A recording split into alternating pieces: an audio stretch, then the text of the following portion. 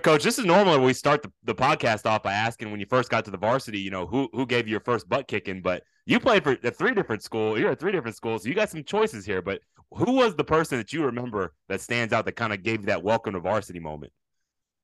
Yeah, and like you mentioned, I was fortunate to move. We moved all Yeah. over, and so I played, kind of young football in Florida. We make a move to Arkansas my junior year. I didn't get to play my sophomore year because our school didn't offer football. That, So we go to Arkansas, and I'm, kind of fresh off the bus. We go to Greenwood, Arkansas, and if you know much about Arkansas football now, that was right around the time that Greenwood got really good. And so I'm 140 pounds, lined up and kind of fish out of water. I mean, I don't fit in real well at this point. I don't know anybody. So first day in pads, we're doing I think it's kind of an angle tackle drill. Looking back on it, it was probably just an angle tackle about right. 80%, not really wanting to go to the ground. Well, our guy who ended up being our all-state running back, Tatum Owenby, lines it up across from me. I don't know him. He doesn't know me. He had just transferred to Greenwood, so he's new too. So he comes running at me, and instincts kick in, and I make a cut, and he falls. So, of course, you get, 40 boys kind of ragging on him. Yep. So, the way the drill worked, you get in the next line, and then you go against the next guy. It should be random people. Well, I look back there, and he's literally counting. I'm like eighth in line or whatever, and he's like moving guys out of the way so he could be eighth in line.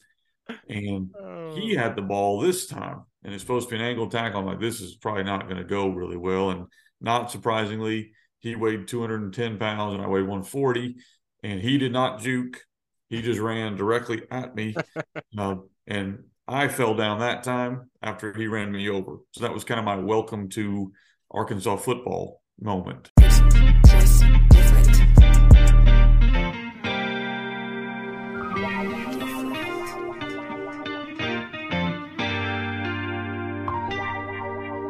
It always feel like I need one more boy and one more line. Record the track just one more time. My family think I bumped my head, lost my mind, ensuring them I'm just fine. I'm good enough, but I need one more boy and one more line. Record the track just one more time. My family think I bumped my head, lost my mind, ensuring them I'm just fine. I'm good enough, but I need one more boy and one more line. Record the track just one more time. My family think I bumped my head, lost my mind, ensuring them I'm just fine, I'm good enough. But truth be told, I need some therapy. Initially ain't do it voluntarily, but now I got a legacy. All right, welcome back to another brand new episode of the Team Player Podcast. This is a special episode. This is episode number 50. Man, I started this thing honestly just as a passion little project, having fun, talking to some of my coaching buddies, and here we are, 50, almost 1 year later. We have put out an episode once every week. So once we get to 52, that'll be our 1 year anniversary. But this guest today is someone special. Team Player Podcast history, our first ever guest from Arkansas, from the great state of Arkansas, and also someone that I've never had the pleasure of actually visiting with Coach before today.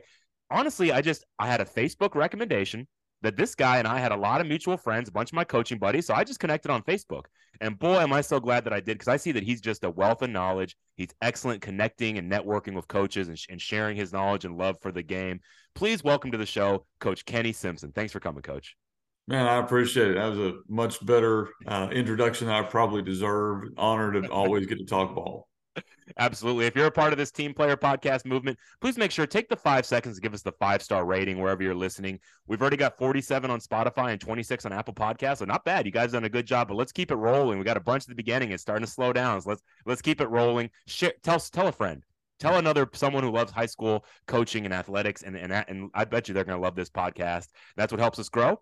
If you want to leave a written review, I do read those on the show. So if you do that, please do. Hit the follow button to subscribe, and that way you'll get a new episode in your queue every single Sunday. Would be honored if the Team Player Podcast made it into your rotation. I'm your host, James Kovaleski. Please follow me on Twitter at Coach_Kovo. That's Coach_KOVO. All right, Coach, let's talk about your early life. That's always where we start. Again, you and I are kind of just getting to know each other. I did a little Facebook stalking, and I saw on Facebook you said you're from Montgomery, Alabama, but I know you've been lots of places. So just tell us kind of where were you in your early growing up days? Yeah, my father is Air Force. So I've always had a passion for military guys. I've got there. I'm one of 5, so I'm the oldest. My parents are one of them that beat the odds. They had me when they were 16 and 17. Yeah. Usually that's not It doesn't always work out real well. My parents are still together. So always really cool to have that story and to watch them.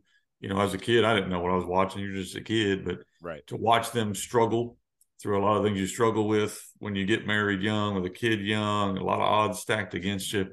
My father is a Air Force guy. He's in the Air Force forever. So if you know that life, that means you move. Right. And we moved early and we moved often. So I actually was born in Florida. I actually grew up in Italy for 2 or 3 years. I was so small, I don't remember it, but I can see it from pictures.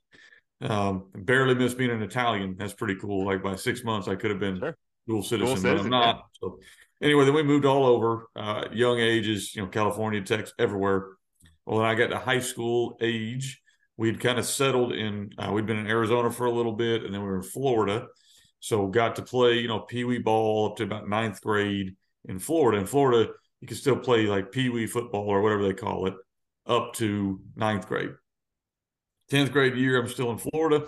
They don't offer football at my school, so, played whatever they offer. Then we moved to Arkansas as a junior. And then my senior year, we moved to Tucson, Arizona for the first half, and then moved back to Florida for the second half. So I had the honor of getting to play football in 3 different schools, which really kind of set the table for, I think, the wealth of experiences. A lot of people that move a lot, you can be bitter or upset about that, or you can look at how much knowledge and experience that I gained that other people didn't have the opportunity to do. So I went to Harding University and met my wife. She's from Texas. So we meet in Searcy, Arkansas. And then my early career, I'm coaching in Huntsville, Alabama, and then Montgomery, Alabama. Became a head coach at 27 in Montgomery. And then at about 31, our kids are getting old enough to go to school. So we kind of had to make a decision. Montgomery schools, there's a lot of great people there, but it's kind of a rough area as far as the schools are. So we wanted to get our kids back towards Arkansas, where we were pretty comfortable, really enjoyed our time at Harding. Took the job at Southside Batesville. So Southside Batesville, I was the head coach for about 9 or 10 years. Then COVID hits. Probably a lot of people, life changed when COVID hits. Mine did too. I took a job at a 6A school as the head coach there in Searcy. And during that time, started writing books, producing materials, probably a lot of things. If you stalked me on Facebook, you found. Was going to pursue that full time. So I was going to get out of coaching and kind of pursue helping coaches, kind of a role reversal there. Right. We moved back to Southside. I'm just going to be the assistant coach. Our coach gets an opportunity he takes. So now I'm back to being the head coach. So didn't really work out my plan, but it's always an honor to lead kids. So I'm back to being the head coach, Southside Batesville in Arkansas. Lots of, really cool background. I love the dual citizenship. I had dual citizenship for the first 18 years of my life. I'm actually half Japanese. You might not guess that by looking at my long Polish last name, but I was born in Japan. My dad was in the army.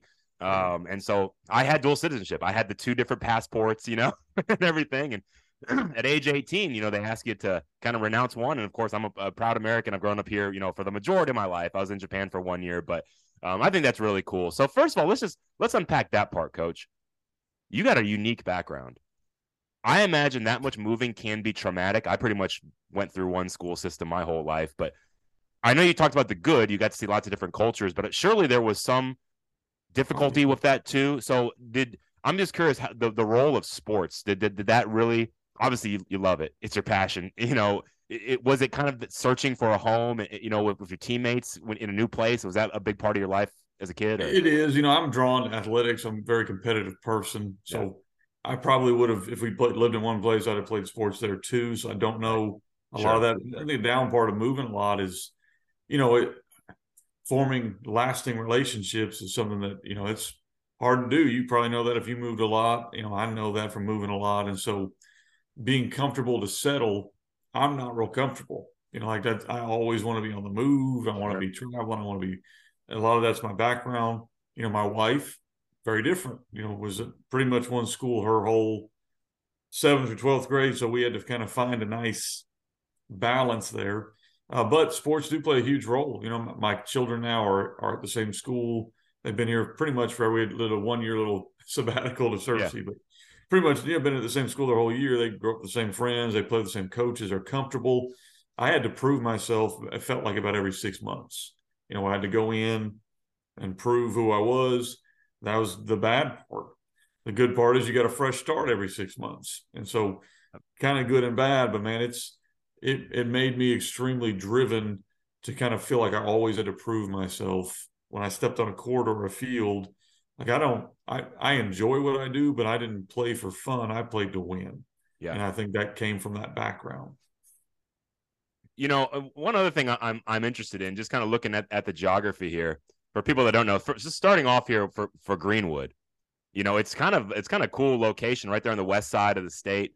I would say kind of in between Little Rock and Tulsa, maybe about 2.5 hours away from each. And I heard you mention how good they were. And so for my listeners are mostly Texans in Houston area, just kind of it sounds like you were a part of a really good program as a player there. Yeah, I only got to do 1 year. I played for Ronnie Peacock. So Greenwood at that point was a Ronnie pretty Peacock. decent. Did he return to Houston at some point? That name I sounds don't know. I know he was a head coach Okay. at a lot of schools in Arkansas. He played Okay. for, I think, went to preseason with the Steelers. So, I mean, he had a good background, played at Harding University. So he was my coach. When I got there, they were pretty good, but we won our first conference championship in a long time. Went to the state championship, which was the first time they had done that in a long time. Well, then, of course, I leave and move. But that was the start of a run for Greenwood there where they've won now probably 8 or 10 state championships. Of course, I'm old now, but now every year that program is still good. So you're talking about 20, 25 years later, and they consider a bad year losing a state championship. So that's the kind of level that program has risen to. And I think he was a big reason that it took its first steps towards it. It was cool to be on the front end of that and watch it. And that really impacted my coaching. I really felt led to take a school that maybe wasn't as good, kind of the underdog role, and try to bring them where they are. And so you said was it the year after you left that they went to state? So you were, or did you actually? We lost state championship my junior year, and then 2 years later they went back and won it. Did you? Did you could kind of see some of those championship habits forming at that time? Like you kind of felt like, man, we are just one step away, and like these kids below me, they're going to do it. Or did you know that they'd eventually bring home that title?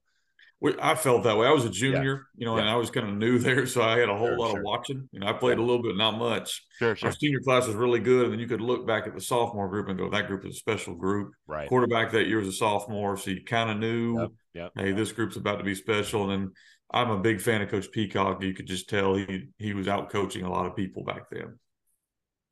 Yeah, and now with Batesville, again, it looks, I'd say maybe an hour and a half, or give or take, northeast of Little Rock.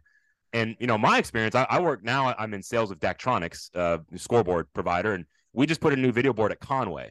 So that's also kind of in your area north of Little Rock there. And so Conway is what I'm familiar with, and that, man, beautiful facilities there. And so my first question is, I mean, do you ever run across those guys, or just describe to us more for our Texas listeners, kind of what your league is like in Arkansas and who you're playing and what you're seeing?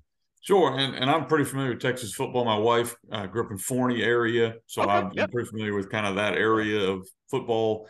I would say if you look at Arkansas football in general, the top 16, 17 schools as far as enrollment, Texas has like 300 of those. I mean, it's just we have quality football here, but most of our football would be considered a 3A level in Texas. We're 5A in Arkansas. We have about 180 a class or so, kind of in that world, 150, 180 in a class. And so we're going to roll out 10th through 12th graders around 50, 60 kids. That's smaller 5A in Arkansas, which probably be a 3A level school, I would imagine, in Texas. Quality is good, but smaller numbers. And so that's kind of where we are right now. Out at Searcy, we were a 6A school, so we had about 330 a class. So in Texas, that's probably a low 4A, I would imagine. Right. Yeah. And then you're going to see, for us, it's just, to me, Texas has so many of them. I think the quality is good in Arkansas, but there's not, 70 schools that are these huge, massive schools. We have about 16 schools that are kind of in that world. And it sounds very similar to Oklahoma. My brother's a defensive coordinator at Kiefer, Oklahoma, outside the Tulsa area, and I believe at their 6A level, maybe 16 teams make the playoffs or something. I'm assuming it's basically everyone makes the playoffs. It kind of sounds like in Oklahoma. Is it the same for you, or? at the Not top? quite, not quite. I think we have we're 5A, so there's 32 teams and 5A. That's all we have. Half make it. So you got to be in the top half to make it.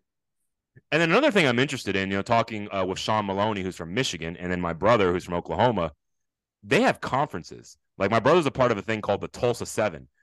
I think this part is so cool because, as you know, in Texas, the UIL just divvies out districts. So, it's 18 6A, 19 6A, 20 6A, whatever, we're assigned. This is so cool to me. His Tulsa 7 conference, it's comprised more geographically than by size. And so you also have an assignment by size, but you have those historic connections in your conference. And so maybe on the sub-varsity level, you're playing schools of all different sizes. And then for varsity, you play a different district schedule. Is that accurate kind of what you do in Arkansas as well? Or we're probably more like Texas. I think Okay, they kind of say, here's our top 32, here's our next 32, and then they by geography roughly. But we now you have rivalries. We have 3 non-conference games, so a lot of times those will be traditional rivals. And then most of the time you are relatively close geographically. Okay, interesting. And you mentioned that you took the sabbatical. You kind of went into teaching coaches, and I had the honor of my last my last guest was a guy that you know well, your defensive coordinator, Manuel. And let's first of all just describe that project, and then I'll interject kind of my last guess and how he helped you develop that.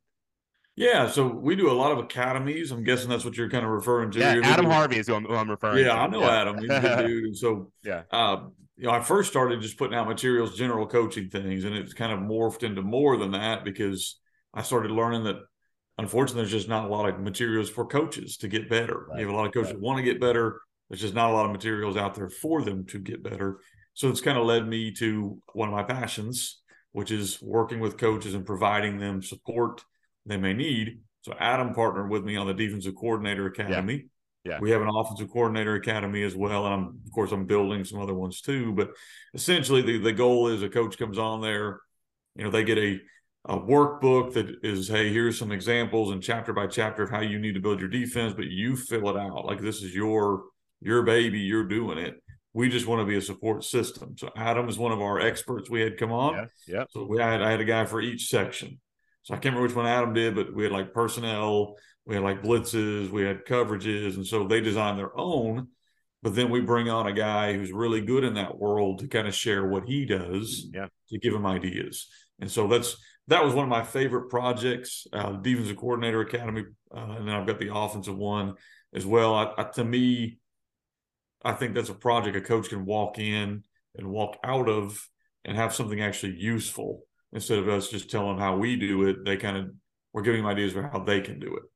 I love it, man. Adam, I would have signed him up for my cover 2 section, man. He's the master of that, man. Yeah, I think he did coverages. Yeah, absolutely. And I'm just curious, because another reason why I connected with you, you did come highly recommended by my good friend Chris Fisher, of the founder of Texas High School Football Chat. And I don't know if Coach Fisher and I coached together for many years, both at Fort Bend Clements and Fort Bend Ridgepoint. And so he's a dear friend of mine. He's a Team Player Podcast alum. And so he gave me a list of a couple guys, Adam Harvey and yourself included, say, Kobo, you got to get these guys on the show. And so when I was coaching, and I finished in 2016, and now, like I said, I sell scoreboards, but I do broadcasting. I'm at a game three nights a weekend. I'm calling a game somewhere for our streaming services. But I wasn't too involved in Twitter, and I feel like that was a big missed opportunity for me at the time. And now I'm starting to learn more, and I'm seeing all of this idea sharing, like guys like Coach Fisher and yourself. That I see these these chats going on. Like Coach Harvey's hosting a chat tonight called the No Fly Zone, right? So you can all a bunch of secondary guys and can get together and talk coverage. But can you describe how you got so heavily involved into the social networking and sharing of ideas aspect of coaching football? Sure. Twitter is a great resource for a lot of coaches. Like you mentioned, I didn't realize there were so many coaches on it. I just thought that was what politicians got on. I didn't know. Yeah, sure. Yeah. There's other stuff there. And like you mentioned with Chris, I think the guys that want to connect and help other people and guys that want to learn, like I'm on there as much to learn as I am to help, and I think that's kind of a way to do it. There's, like you mentioned, there's multiple chats you can get in. There's multiple people you can connect with. And then a lot of guys, I just try to post things that might help a coach, whether that's a play or an idea or here's a quote that may help you.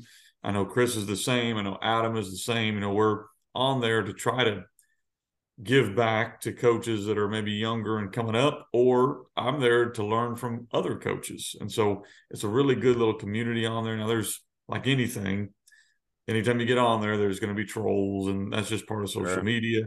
But if you can kind of ignore that part and really focus on the good guys that are out there that are trying to learn and work together, it can be a really, really good resource. What's your strategy there with trolls? I'm just curious. This is curious. Do you ignore or do you engage? No, I was taught by an old coach to, when you wrestle with a pig, nobody wins and the pig enjoys getting muddy. And so that's kind of my mindset. And I tell my kids the same. Is like, if somebody's on there, they really want to learn or they really want to find out why we're doing something, then I will heavily engage them and help. But the minute you turn into some kind of troll, you're not there to learn at this point. You're not there to share ideas. You're there to try to gain attention. And I don't have time for that. Coach, that little story, that little saying is maybe the best one I've ever heard. That's 100% accurate too. I love that, man. Now, one thing you and I share in common. I became a head coach relatively early as well. Not quite as early as you. I was 30, I believe, at the time. Like maybe just about to turn. I don't know. It was right around my 30th birthday, and I became a defensive coordinator at 25 at a Ridge Point, which is a pretty good school. Coach Fisher and I were there together. I feel like, me personally, and obviously I'm no longer in the business. I had a rough go of it. My 2 years as a head coach, and it wasn't so much even the football. It was the athletic coordinator piece of it. And I'm curious, in your role, are you head football? Are you also a campus athletic coordinator? I guess that's my first question. Let's unpack that portion. Do you also manage the other sports as well? No, I've actually, because I knew what you're saying, I was told by an old coach, don't do that. And so I was very fortunate to avoid a lot of that. So I've only taken jobs where they've not asked me to be the AD. Excellent. And that's something for, young coaches listening, and consider that kind of stuff. And I know that in Houston, that's pretty much the standard operating procedure at the public schools. The head football coach is the campus athletic coordinator, at least at the larger schools. Man, I think I didn't realize how difficult it would be. I guess when you're a young coach ascending, you're thinking about, I'm the defensive coordinator. I'm thinking about fronts and coverages and, discipline, things pertaining to football. And so suddenly now you're managing other adults that all have their, I don't want to call it agenda because that has a negative connotation, but they're fighting for their kids.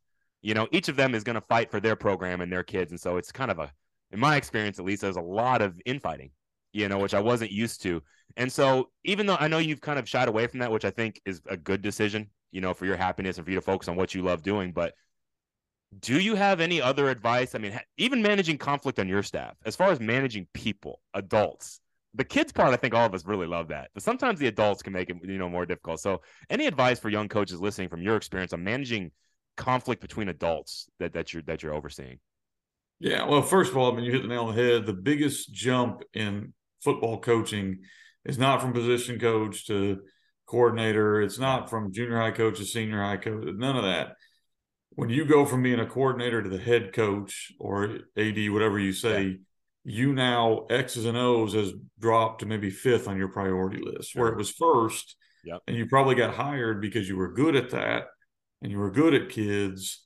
Those are not what you have to be good at to succeed as a head coach. You got to be good at handling adults. You got to be good at handling parents. You got to be good at handling fundraising. You got to be good at handling all this stuff that no one trained you for. And then, boom, that's what you're going to get judged on. And you also need to win. So you have all of that. Plus, you need to make sure schematically you're still good. So that's a lot of why I got into what I got into. I didn't know any of that stuff. I'm 27. You take the job, and then worst thing that could happen to me, I get coach of the year like my second year. So like I'm 28 and I've arrived, I got it. I know what I'm doing. So we moved to Batesville, Arkansas. I'm going to show these, these rednecks out in Arkansas what football is all about. And then I went 0-10 one year and found out really quickly that maybe I wasn't as smart as I thought I was. And we've rebuilt, and now we're in a stable. We're not where we want to be. We want to continue to ascend, but we're in a much better spot now. But that's really kind of the catalyst for why I started writing books towards coaches, started putting out materials towards coaches because, and I know this because I sell a lot of books. I sell a lot of books about scheme. And I try to warn coaches that's not what's going to get you hired or fired. Like, it's not. Yes. You need to be buying these other books that talk about organization, talk about dealing with conflict, talk about leading. But nobody gets that stuff because they don't understand how important it is until they're sitting in that seat. I could not agree with you more, Coach. I'm so glad you said that. I a lot of times I'll get young coordinators kind of asking me like, "Hey, Kovo, like, I'm about to going into the interview season. What should I have in my packet? And I think sometimes the things they're focusing on is like I did, the scheme. And I think if you can, and I see you nodding your head vigorously here, if you could just assert proficiency in the other things, I think you're really going to impress the interview panel. Correct. Yeah. When you're the head coach, nobody cares what front you run, or if they do, don't take that job because that guy's way too involved with it. Great point. They should be asking questions about how you're going to handle a budget, how you're going to handle parents, how you're going to handle coaches, how you're going to handle discipline. That's the stuff. If you're solid in that, honestly, who cares what you run scheme wise? And if they are asking you a bunch of scheme questions as a superintendent or a board member, run from that job as fast as possible.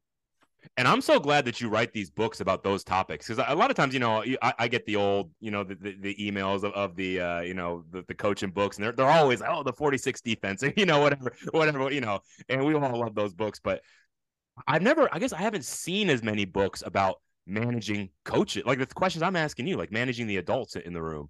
And It sounds like you offer that curriculum. And can you? I have a whole bundle. My site is just FB Coach Simpson, and I'm not here to sell books, but if people are interested in them, I have a whole head coaching bundle. I have one on fundraising. I have one on mistakes I've made I've got two on mistakes I've made as a coach. I've made a bunch. I got a head coach manual that you kind of walk through how to organize what you do, and try to produce those. And if guys want them, they can help them. Awesome. I try to share from the mindset of, here's mistakes I've made that maybe you can avoid, because nobody's perfect, but maybe I can help a guy steer away from some things that I didn't steer away from. I love that. And I think that getting on this show, a lot of times we do talk about our failures too, because this is, I think, you said be wary of a AD that's asking you all about scheme. I think also be wary of people that just only paint themselves in this perfect light. We've all had fail. I mean, you're a great coach. You had no intense season. I've had no intense season. I'm not a great coach, but my experience was I'm coming off being defensive coordinator at Fort Bend Ridge Point. I'm young, hot shot defensive coordinator, kind of like you were describing. Win the awards. We're 12-1, and suddenly I take my first job, and we go 2-8. Now, granted, that was one of the most the hardest working to get 2-8. We did beat a playoff team in that run, so one of those 2 wins, we beat a playoff team. So that's what my proudest moment. But the next year, coach, 0-10. And I felt like I really blamed myself. Let's get into this portion as far as for a lot of coaches, maybe that have been used to success and suddenly you're confronted a failure for the first time. How do you do that? I didn't handle it the best way. I had also the stresses of not enjoying managing the other sports and feeling like this isn't me. Like I got here because like I love being that linebackers coach, defensive coordinator type guy, good at the kids. And now I feel like I have different hats. I'm doing different things that I don't like. We're struggling. I feel like I didn't deliver on what I was supposed to bring to this school. And so I blamed it on myself and felt like I wasn't good enough. Let's dive into that, because I'm sure a lot of coaches can relate to that. When you start having those feelings of I'm not good enough, what is your experience after bouncing back from that 0-10 season? Yeah, first of all, know that everyone has that. I mean, Everybody has those thoughts at some point as a coach, whether you've never really had a losing, but everybody's had a loss, whether it's 10 in a row or one loss, whatever it is, where you look at yourself and you go, am I in the right career? Am I worthy of doing this? Right. And so that's normal.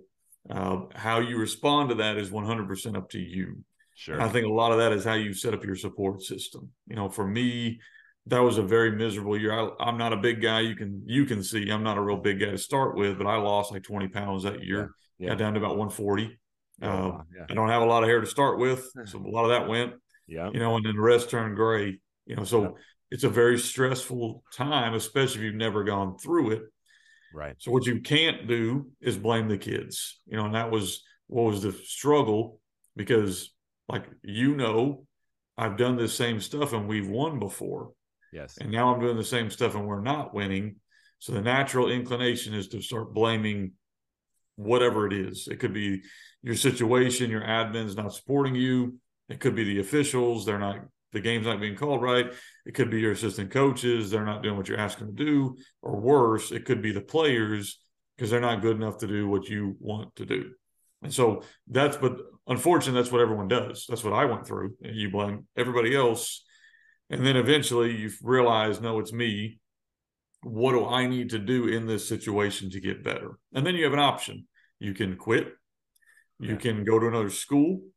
You can take another career, or you can start figuring out what works at your school because it's different at every school. I think a lot of guys, unfortunately, go from one school to another school and they think what worked at this school is going to work at that school. Bingo. That's not true at all. You have to adapt and adjust. And that's actually my first book is called Find a Way, because we adopted that model probably about year 2 or 3 at the school I was at. And I knew it was going to be a building process. Like when I came here, they were 3 years in a row losing. So it wasn't like it should have been unexpected. Like it should have been. But I just, to me, you have to find a way to be successful where you are. And the first thing it starts with is stop making excuses and start trying to find answers. And a lot of coaches aren't given that time. Their admin may not stand by them. You go 0-10 or 2-8 or whatever, you may not have people that are going to stand by your side to let you get through that. So that's part of it. I fortunately had a group that let me get through that and push through. I think that's the deal, is you got to start looking for answers and stop looking for excuses. I love that, and I think, like you said, the current coach at Aldine High School is a guy named Cirillo Ojeda, who's a good friend of mine. He's a Team Player Podcast alum as well. And I really root for him, and I know he's doing a great job there because I feel like he's just better prepared than I was. I did feel like I was too young and inexperienced. There's so many things I did not know, and I began learning on the job. And it's funny, I was talking to Adam Harvey about this. Some of the things I look back that I hated, now as a 39-year-old, part of me is like, man, I kind of want that challenge again. Now that I've seen so many more things, I know so many more things. But at the time, I wasn't ready, and I didn't have those systems and processes in place to be able to sustain it. For my mental health too. I mean, my physical, like I was like you, man. I aged rapidly in those 2 years. I was the opposite. I'm gaining weight rather than losing it. Hair was also thinning, so that remains the same. But any advice for that? Just to sustain, like you said, you had those little bit of health, concerns. I mean, how do you sustain like your whys in your personal life too, and in those troubles? Yeah, I'm fortunate to be married, and I don't know why she stayed with me, but I really am glad that she did. And as I've gotten older, I've gotten a lot better in this. And part of that was what we went through. When you go, and I've said this a couple of times, I was able to speak at a couple of different events. If as a coach, if you're living for the cheers of the crowd, then what's going to happen is you're going to die when they boo you. And they will boo you. They boo Nick Saban. And that guy's won like every game he's played in. So you need to make sure that your support system is your spouse, the people that really care for you. Well, if you win or lose, they're still going to be with you. Because I can promise you right now, a lot of the people that we're putting our stake and our faith in, they'll turn on you in a heartbeat if things don't go well with their child or with the game or with whatever. That's life. You can't blame them for that. Like they have no vested interest in you. So make sure that you're putting your faith and your what matters and who matters, which should be your family. If you have your faith, whatever that is, that needs to be there. And the second thing I'd say is make sure you separate who you are as a man from who you are as a coach. It's not the same. It's not the same. There are some successful coaches who are horrible people. That's just the truth. Yeah. And there are some people that are not very good coaches that are great human beings. And they can be very different. I'd rather be a great human and a sucky coach than a great coach and a sucky human any day of the week. Man, Coach, I love talking about this because, I mean, you've done both. You've been in winning programs. You've been at 0-10, and I've had the similar experience. And I think so many times the things that we gravitate towards in our clinics or whatever is we want to see who won state and let's talk to that guy about what he's running on offense, and that's great and all.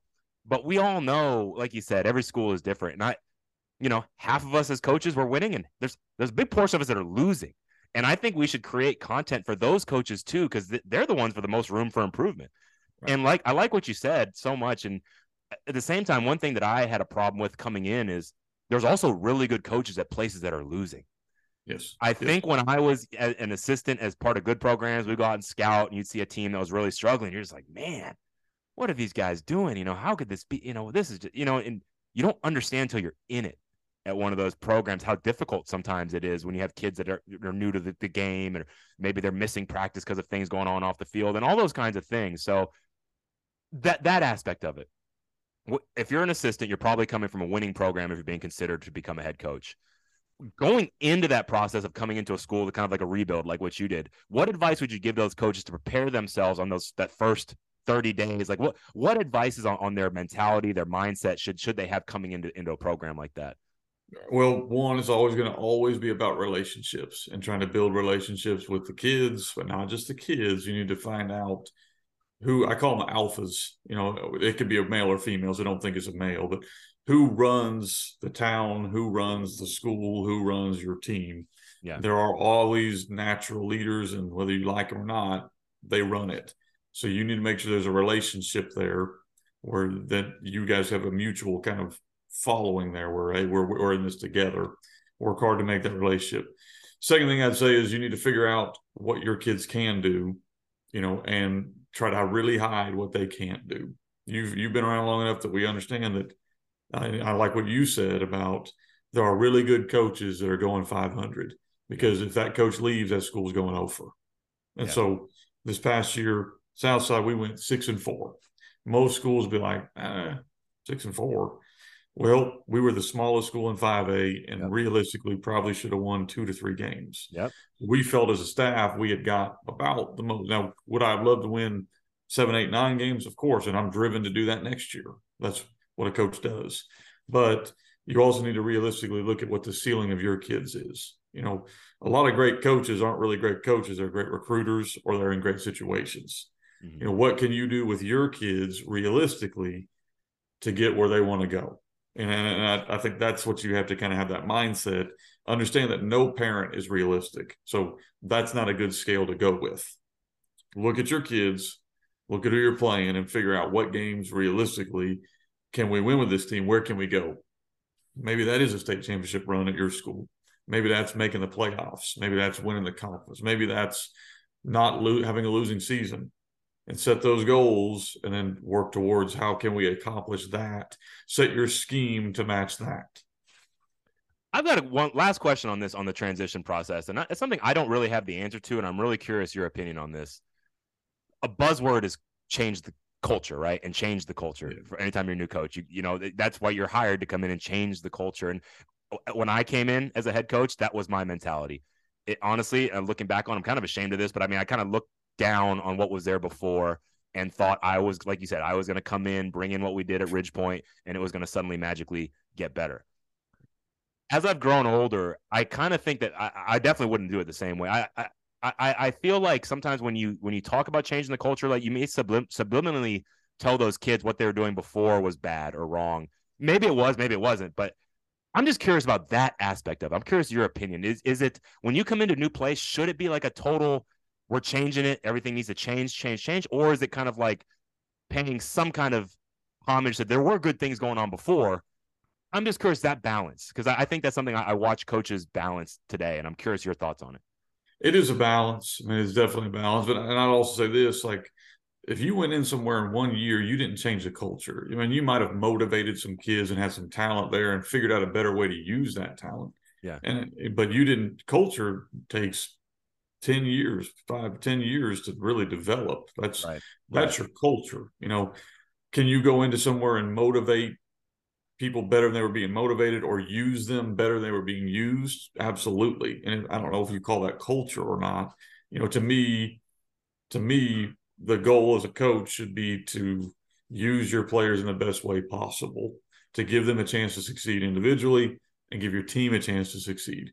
And if you can get kids to buy into that, okay, that's the only culture I know of. I don't know about, I can't change the culture of poverty-ridden area. You can't change that. Can you change the culture of, hey, we can get people that are part of our team to buy into the fact that we're going to work towards individually what we can do best to help our team? And that ultimately, that's what it is. And if you can do other things along the way, that's really cool, but that's going to take a long time. No, loved. I totally agree. Totally agree with you 100% on that. And, as coaches, we kind of get towards the end of the program. We always like to just talk about, fandom and things of that nature. And now I know why I like the Miami Dolphins. I didn't realize you spent your formative years in Florida. So I am rocking my teal Zach Thomas jersey here. One of my prized possessions, honestly. It's one of my favorite in my collection. I've got way too many, but I justified to my wife. That is my one hobby. Okay. Like I always tell her, I don't hunt or fish or cars. I don't have any other hobby other than this, but I spent too much money on it, coach, to be honest. But I love Zach Thomas. He's a Texan. Went to Texas Tech, and I love the undersized kind of guy that just always performed at a high level. So we're going. I know you're. Can you just kind of describe, like, just for the listeners, it's your Dolphins fandom and just some of your memories of it? Sure, I have an unhealthy relationship with the Dolphins. Okay, so you're a super fan. Okay, I love it. Yeah, like I followed them since I was a kid. First of all, Zach Thomas is the biggest Hall of Fame snub in NFL history, in my opinion. So we'll start off with that. I'm a huge Dan Marino fan. That was kind of my formative years. I missed out on all the Super Bowls, but I did get to see the Marino where we would make the playoffs every year. Then we had Jimmy Johnson come in, had Zach Thomas, Jason Taylor, Sam Addison, all those guys on defense that were really good. That was fun to watch. And then my poor son was born. He's 15. I've got a 17-year-old girl and a 15-year-old boy and a 10-year-old boy. So they've missed out on any good Dolphin. This is the best playoff run they've ever seen this year. Sure. We didn't get blown out when we made it. So, they've been through that dry spell. We got a lot of faith, hopefully, in what we're doing here. But I tell a lot of people, my wife knows that I'm loyal because I've stuck with the Dolphins for the last – since we've been married, and they've let me down about every year. So hopefully we'll kind of get going where we're moving, I hope, the right direction. I love when you told me Dolphins, I got a big smile on my face because I've never met a Dolphins fan. And I love that because so many times you hear Cowboys, Ravens, 49ers, like people kind of gravitate towards winners a lot of times if it's not their hometown team. And I get it, but I'm with you, coach. My team, I'm a Detroit Lions fan. Hey, they're getting better. Amen. And to me, that's the fun of it, is being there in the bad times. And like this beating Green Bay on Monday Night Football, that was just beautiful, man. And I mean, I'm a big Dan Campbell fan. He's a Dolphin. He's a former Dolphin coach. That's right. So let's just briefly, and this isn't like a first take or anything, but I'm just curious, your state of the Dolphins. Obviously, you know how it is. Just like head coaches get too much blame, too much credit. Same thing applies to quarterbacks. Mm-hmm. I'm just curious your opinion on Tua, right? High profile quarterback. Do you feel like he is the future of the program? Or obviously, Skylar Thompson came in and played really well against the Bills in a playoff. I'm just curious because that's always the buzz question, right? So not to put you on the spot, but your thoughts on Tua Tagovailoa and him leading the team. Yeah, well, first of all, I'm a huge fan of the person that Tua is. Like, I think he's a great leader. I think he's a guy that people want to play hard for. I think he's super accurate. I think that he's got to prove he can stay healthy. But I'll say this, you're in cowboy land. Yeah. I would much rather have Tua than Dak Prescott right now, if you kind of gave me that option. So I think Tua is a guy that, can you win with him? Clearly. Miami was winning all kinds of games with him. Can he stay healthy? And that's going to be the big question for him. I think if he can stay healthy next year and play at the same level he was playing, man, you got your dude. I've been through some horrible quarterbacks in Miami. Tua's pretty good, but can he stay healthy? Because if not, then we feel like we're just rinse and repeat the same search for quarterback cycle. But I'm a big Tua fan. I like how he plays. He's limited, but I think he can win. And you're obviously a huge X's and O's guy. I mean, obviously of all the material you're putting out, and I think the Dolphins to me are an intriguing offense. And just the whole Shanahan, Mike McDaniel, that whole tree of what they do. It just seems incredibly creative to me. And I guess, honestly, if I'm looking at that play is not that it's very simple, but they just do such a great job of so much motion and so many different looks to get their ball quickly to their best players. And also in the run game. Yeah. I'm just curious. Can you just, for us fans listening, just from your trained eye, what are you seeing with that offense? I love it. Yeah, I actually wrote a book a long time ago called One Play Many Ways, which basically is the idea of, let's run this one play and present it to the defense in all kinds of ways. Yeah. And I think that's the Dolphins offense, 49ers offense, all that. Now, they have some unique wrinkles that you can do because you're professional and they can, do different things. But I think that's what makes them special is they're running the same RPO, but they're presenting it to the defense 3 or 4 ways. I also think that McDaniel, 49ers do it too. They designed their run game so much better than the rest of the NFL. Everybody else just runs outside zone, inside zone, maybe some ISO. Miami's offensive line was not very good, but McDaniel was able to kind of do some pin and pull stuff, some trap stuff that you don't see at that level. And it's crazy how simple that is.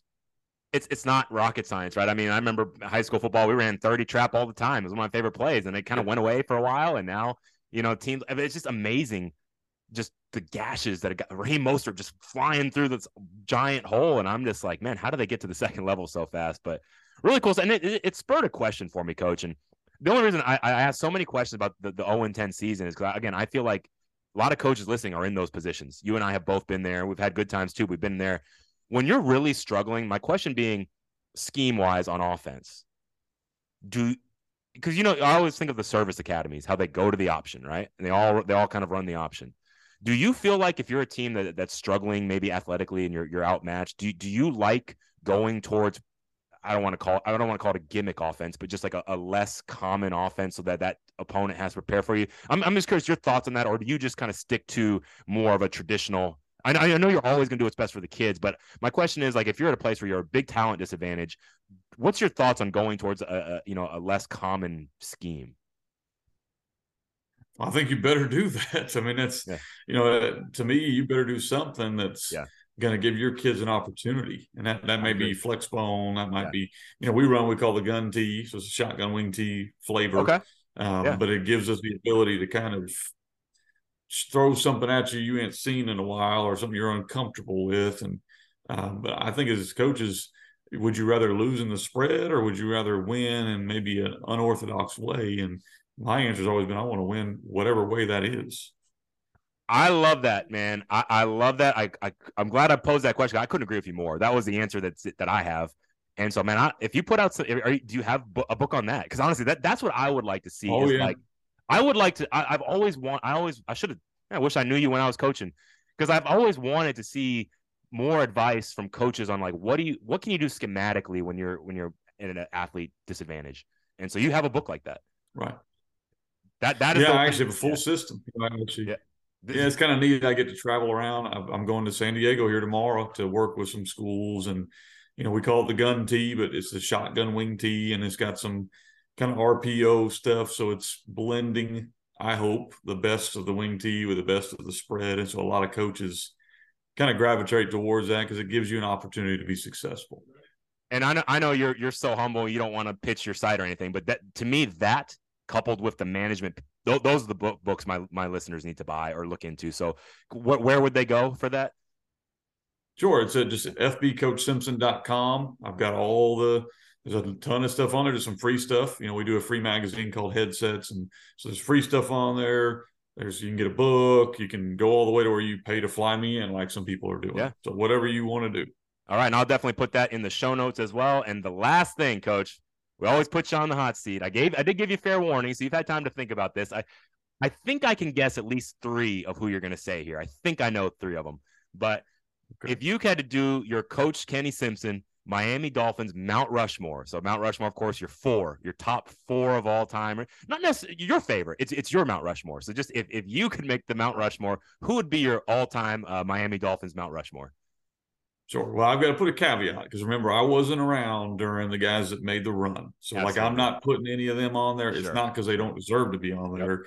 I've watched the footage. I think if you did an all-time one, you'd have to have Zonka and Larry Little, and you'd have to have Greasy.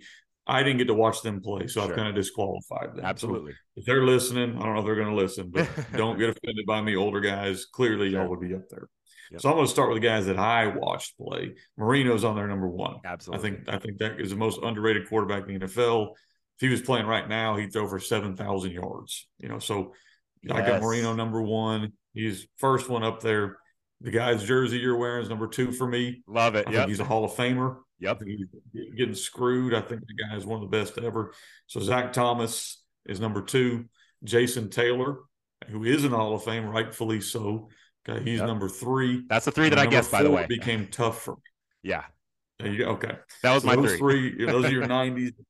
Yeah. Okay. So your 4th one kind of became tough, because who's this guy going to be? Who's the next one? Man, And I kind of narrowed it down to 2 or 3 guys. I think you have some potential guys that didn't quite make it for me, so I'm going to give you that list before I get off here. But I love this. Tyreek Hill could become that guy. Jalen Waddle could be that guy. Tua Tagovailoa could become that guy. Those guys are all kind of could be that guy. Okay, but the guy that I think should have been on there was Sam Madison. He was a corner. He actually is coaching for the Dolphins right now.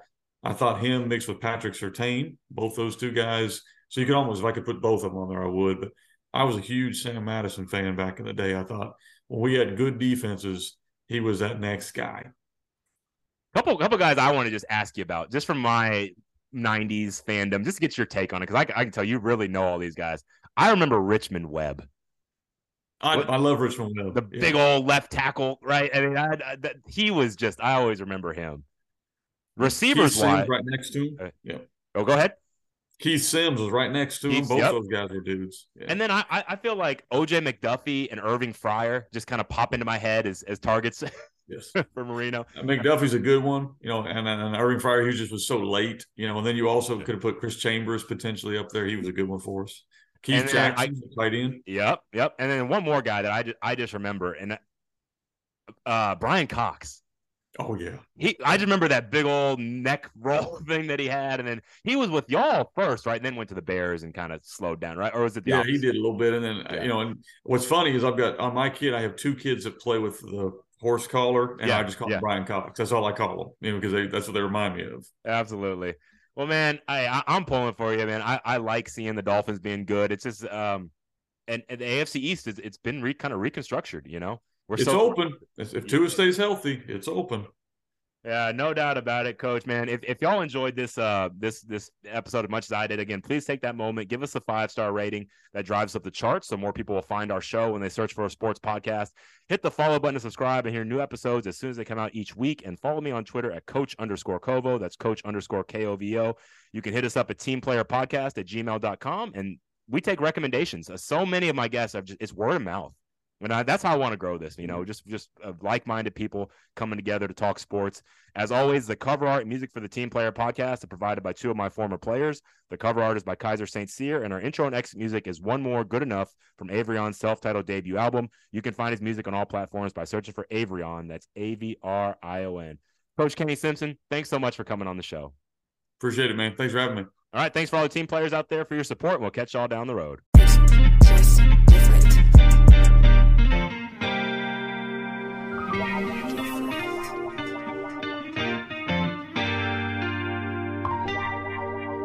It always feel like I need one more bar and one more line. Record the track just one more time. My family think I bumped my head, lost my mind, ensuring them I'm just fine. I'm good enough, but I need one more bar and one more line. Record the track just one more time. My family think I bumped my head, lost my mind, ensuring them I'm just fine. I'm good enough, but I need one more bar and one more line. Record the track just one more time. My family think I bumped my head, lost my mind, ensuring them I'm just fine, I'm good enough.